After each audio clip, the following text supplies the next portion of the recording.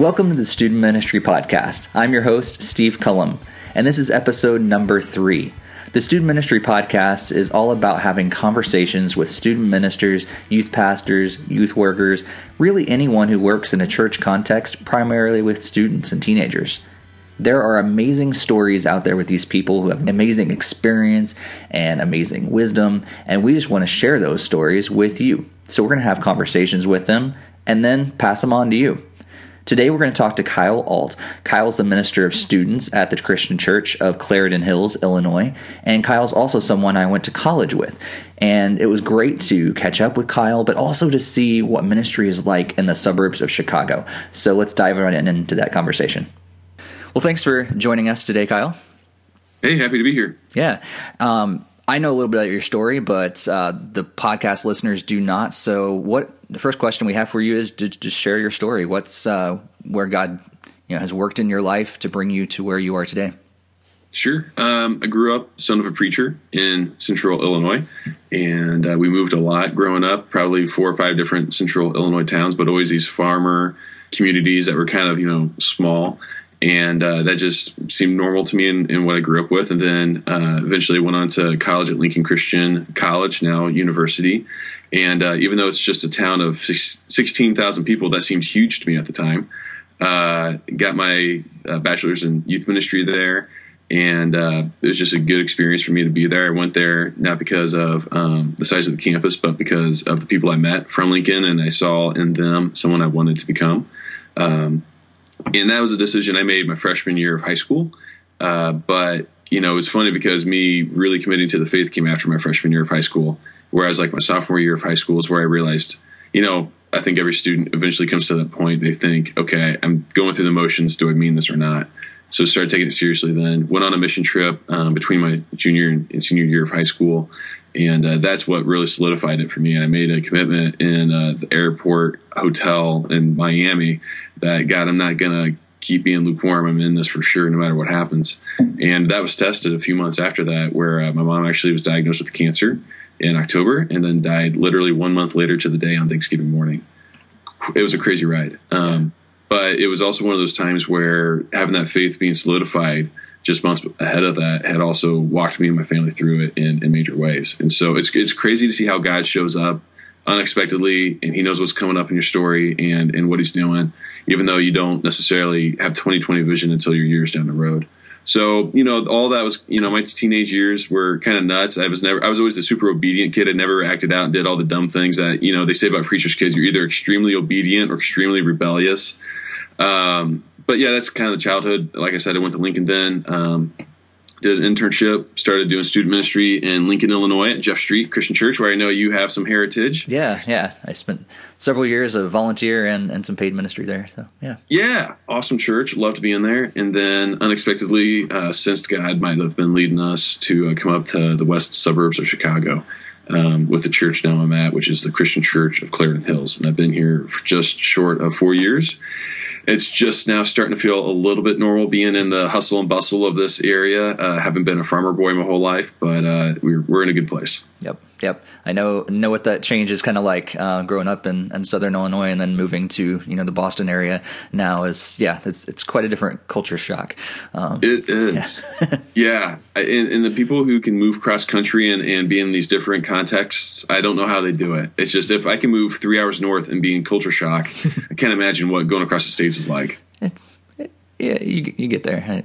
God leads the way. So that's right. Yeah. Well, you've been there for 9 years, so you've had time. Yeah, a little bit. So things have changed a little bit, I'm sure, of your experience within growing up in the farmer towns, but now in the suburbs of Chicago. How has that influenced your ministry? What's your current ministry look like? What students do you work with? Tell us, just a little bit about your ministry. Okay. Well, when I was at Jeff Street in Lincoln, it's a church of about 700 folks or so. And, the guy who left, his name is Brian. And it was really neat how he transitioned out simply because he realized, we're not gaining momentum. We're kind of stalling. And I think his passion is moving to do a different kind of ministry. So it was kind of the right time for him to move on. It was a healthy move. And I got to come into a student ministry that wasn't broken. It wasn't hurting. It just needed some energy. And jumped in and never changed anything in the first year or so. And about a year and a half in, working with our youth leader team, I felt like we really finally clicked and things worked. And was there a total of 3.5 years. So then we moved up here, and you can have the success of a prior place, think, okay, I've done this before, I know what I'm doing. I'm just going to do what I did here, and everything's going to work great, and we're going to love it. And had to go through basically 3 excruciating years of, no, that doesn't work in other places. You got to relearn what you're doing no matter where you go. And so I had like a 1-year-long internship at a sizable church in Springfield, Illinois, before being at Jeff Street. I had a 2.5-year part-time role at a small country church before that. And each place has just always been adapting who I am to the context and culture and the needs of that church. And so even coming here to the west suburbs, not only am I then getting used to a different culture to live in and walk through and drive through, because the traffic here is just amazing, but getting used to the church culture and how people just have different values and different needs when they come to church has been kind of a culture shock for me in terms of church, and I never expected that. So I've had to really relearn what I think is essential in ministry. And some of the things that have been, essential for me all the way along are, the need for family ministry and trying to impact the parents. And another side of it would be the need to help students connect with the larger culture of the church, not just be isolated and doing their own student ministry. And those two both come out of my upbringing in the church. I grew up in small country churches that never had the blessing of a student pastor who was paid full time. So my mom was kind of the volunteer, and other really great saintly people in our church who looked at us and said, we care about you, even though they were 2 generations removed from us and had no idea what our music was about or any of that kind of stuff. So that, growing up in that kind of culture really shaped how I view ministry today. And we've made some major shifts lately. You have probably seen this too, where churches that are looking for a full-time minister don't want someone without full-time experience. Right. So how do you get in, Yep. And are you going to be the person that then starts part-time someplace just to get your experience and then just kind of move up the ladder, and is that an okay thing to do in ministry? And it's I think they're hard questions to answer. So we tried this thing where we realized that puts a lot of aspiring ministers into a hard place. So what if we had a residency program that's more than an internship here? And we've also had this need to start a 5th and 6th grade ministry, because prior to my being here, they had 7th and 8th grade as 6th through 8th grade as junior high, and then obviously 9th through 12th as high school. And they said, what if we were to pull 6th graders out of junior high and combine them with 5th graders? Because 5th graders are at that point, I remember as a 5th grader just feeling like I'm too old to be part of this kid stuff anymore. Let's get me out of here. So we launched that when I got here, and we brought on a guy to be a resident, and we're now on our 3rd resident in the last 4 years, where they have a chance to be here for a year or two, get experience. Hopefully I play a little bit of a mentoring role for them and help them understand what they're doing. And then we bless them and send them off to go start full-time someplace and hopefully catch their legs. So the benefit of that is I think we've blessed a few people, but the downside is the emotional impact that has on your students when they kind of see what's happening and they realize there's a revolving door. So just recently we switched gears. Okay. And now we've taken a guy named Andrew, who was one of our all-star high school volunteers. Just the guy who always goes above and beyond. You say, Andrew, can you do this? And he's like, of course I can. And then he does above and beyond that. And so Andrew had been going through some stages in his life too, where he was trying to become a cop, and he went to school for that and was a cop for a little bit. Then it didn't work out. And so he was kind of in between jobs. And we said, hey, we're transitioning. What if you became our high school guy? And so now he's our associate who leads high school ministry. And I've transitioned from being the guy who runs high school ministry and oversees 5th and 8th grade. And now I'm actually having direct involvement in 5th or 8th grade, and he's overseeing high school for us. Okay.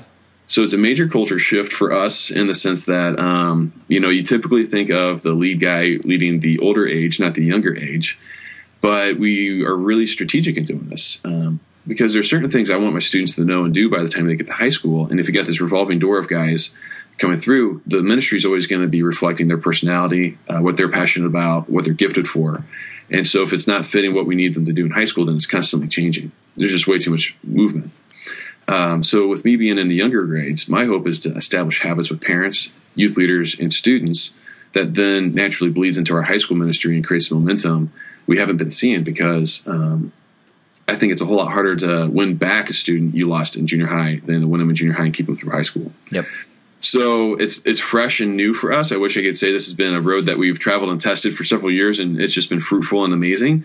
On my end, it's been a little bit of a blessing, and I don't want to say curse, but a little more tiresome than expected to transition through these guys, because you're always teaching them the new stuff. And so while I love the new energy, it's also like, okay, we're going to start from, square one and move from there and see how this goes. So it's been a blessing to be here and have a place that's willing to try new things like that and understand growth is more than just numbers. Yeah. And to see us try to do stuff. Now, we could point to certain things we're excited about. We've seen our ministries have more students attend. As over the last 4 years, our high school Sunday morning attendance has grown. Our youth group attendance has grown. 5th through 8th grade, I think, has become sizable, which is all exciting things. Mm-hmm. Now we're trying to also figure out what are the benchmarks we really want to measure as well. Right. Can we do more than just budget bench? Was it budget, butts in the seat, baptisms, and how big your building is, the 4 Bs? Yep. How do we measure more than that? So kind of a time of transition for us. Mm-hmm. But if I were to summarize what's most important to me, there's this brand new book that just came out. Have you seen this? It's called Adoptive Youth Ministry, edited by Chap Clark. I have not, but that sounds interesting. Chap Clark's great, so yeah, I'm sure anything he puts out is going to be great too. All of his books are pretty much worth reading, in my opinion. Yeah. And he released it back in February, I believe. And so I pre-ordered it, got it, hot off the press that week.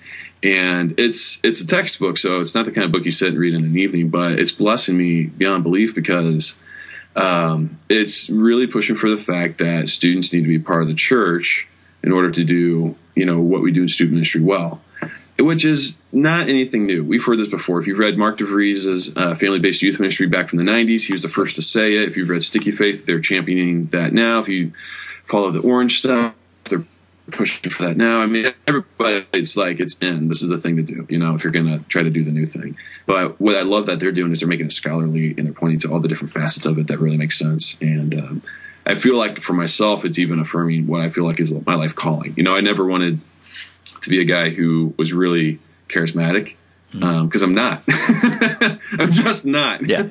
So it's got to be something else than that. Right. I can't be the guy who just gets a lot of students to like him and show up at a ministry. We've got to do something bigger than that. Mm-hmm. So that's been our aim here. Recruit a lot of leaders who plug into our students and help them love the church and Jesus, so that once they graduate high school, they didn't just fall in love with the high school ministry program they leave behind and never knew how to connect with the church in the first place. Awesome. It's great stuff. So specifically, how do you run your 5th or 8th grade ministry then?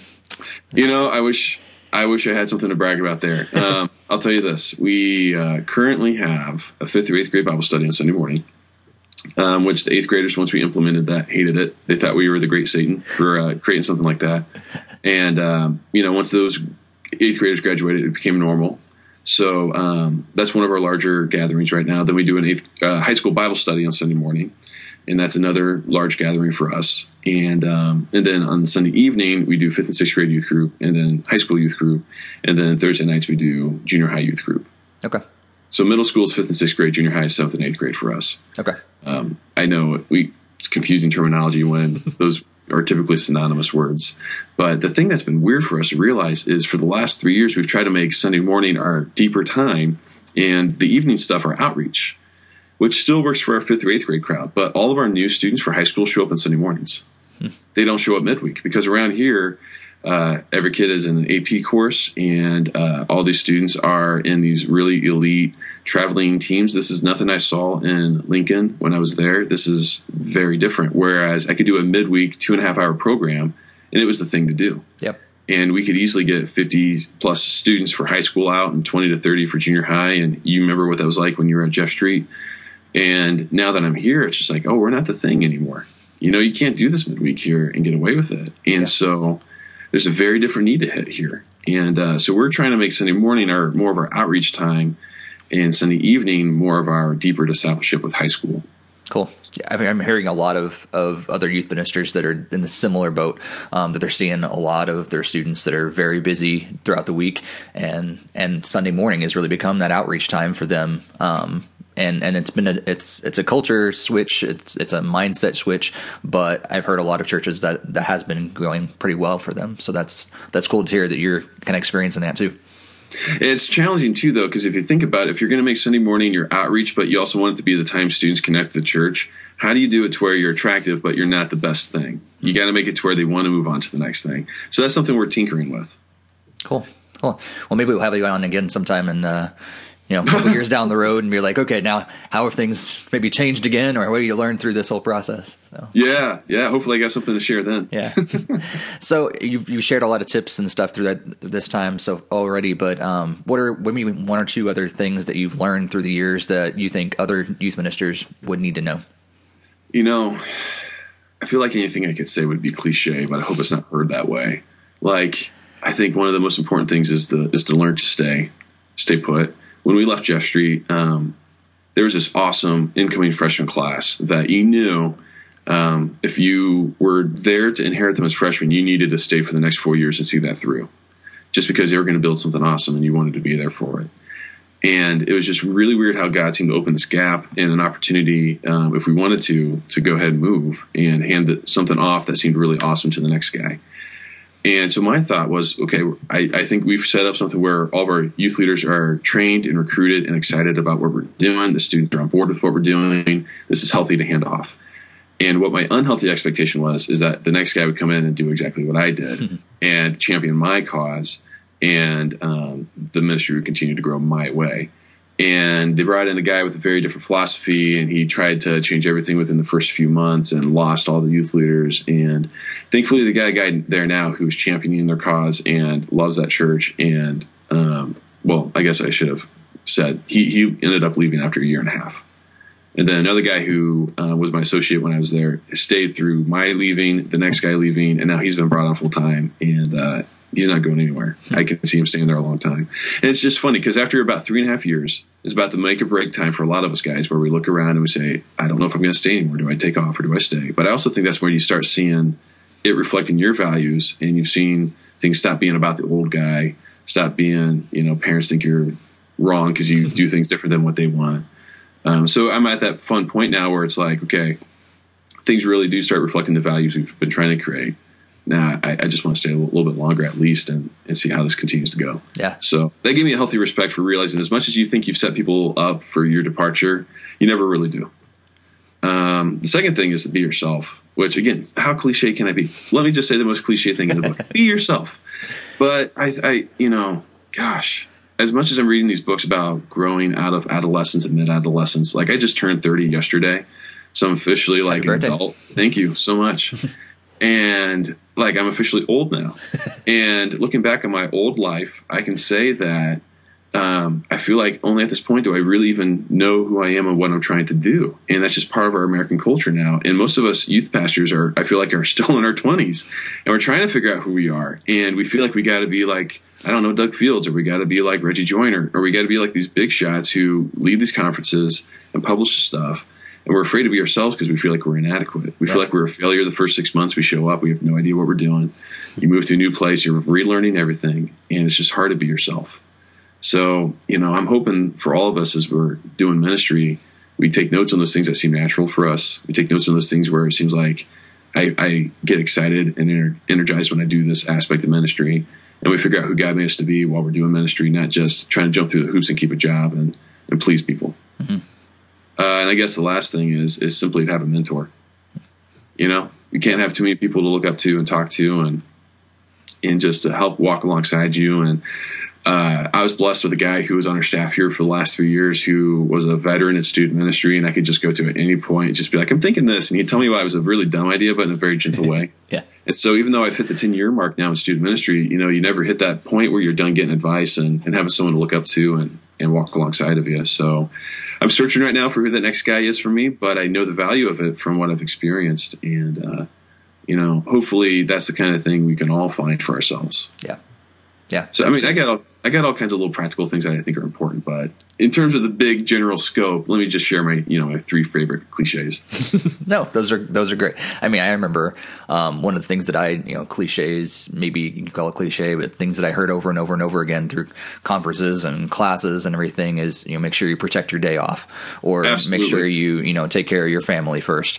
And people might say those are cliches, but you really can't hear it enough because it's so important. So thanks for sharing some more cliches, but because we need to hear them over and over again. Because it's always good to pile them on. They make exactly. you feel they're that warm, fuzzy side you need when it's winter still and it's March and you need it to be spring. That's right. Well, if people want to know more about you and your ministry, or where to find you, if you're writing or anything online, where's the best place to go and follow you? Man, I am highly unpublished. It's awesome. I write a lot of stuff in my Evernote and never let anyone see it. But if they want to see what our ministry is doing, ccch.org or ccchstudents.com are the 2 places our ministry hosts our stuff online. I'm on Facebook. I have a Twitter account, but that's so I can spy on other people instead of publish things. I have Instagram just because it seems like it's important to do. But so yeah, I'm basically I guess if you want to see what I'm doing and what my babies are up to lately, you can see it on Facebook. Cool. Awesome. Well, thank you so much for joining us, and may God bless your ministry. Amen. Thank you. And thank you for tuning in to this month's episode, the conversation that I had with Kyle Alt. I hope it was encouraging and a blessing to you. And if you think it could be a blessing to someone else, please be sure to share it and subscribe to us. And if you like what you've been hearing, please give us a good rating as well. It helps us kind of climb up the rankings so that other people can find us. So you can find us on iTunes and Stitcher and TuneIn Radio and Podbean. And just be sure to share those and give us a good rating if you like what you hear. Also, if you have someone that you would like me to connect with in the future and actually have on the podcast, be sure to contact me at Steve Cullum on Twitter. That's at STEVECULLUM. We'll be back next month with another conversation. Thanks again for tuning in, and may God bless your ministry to students.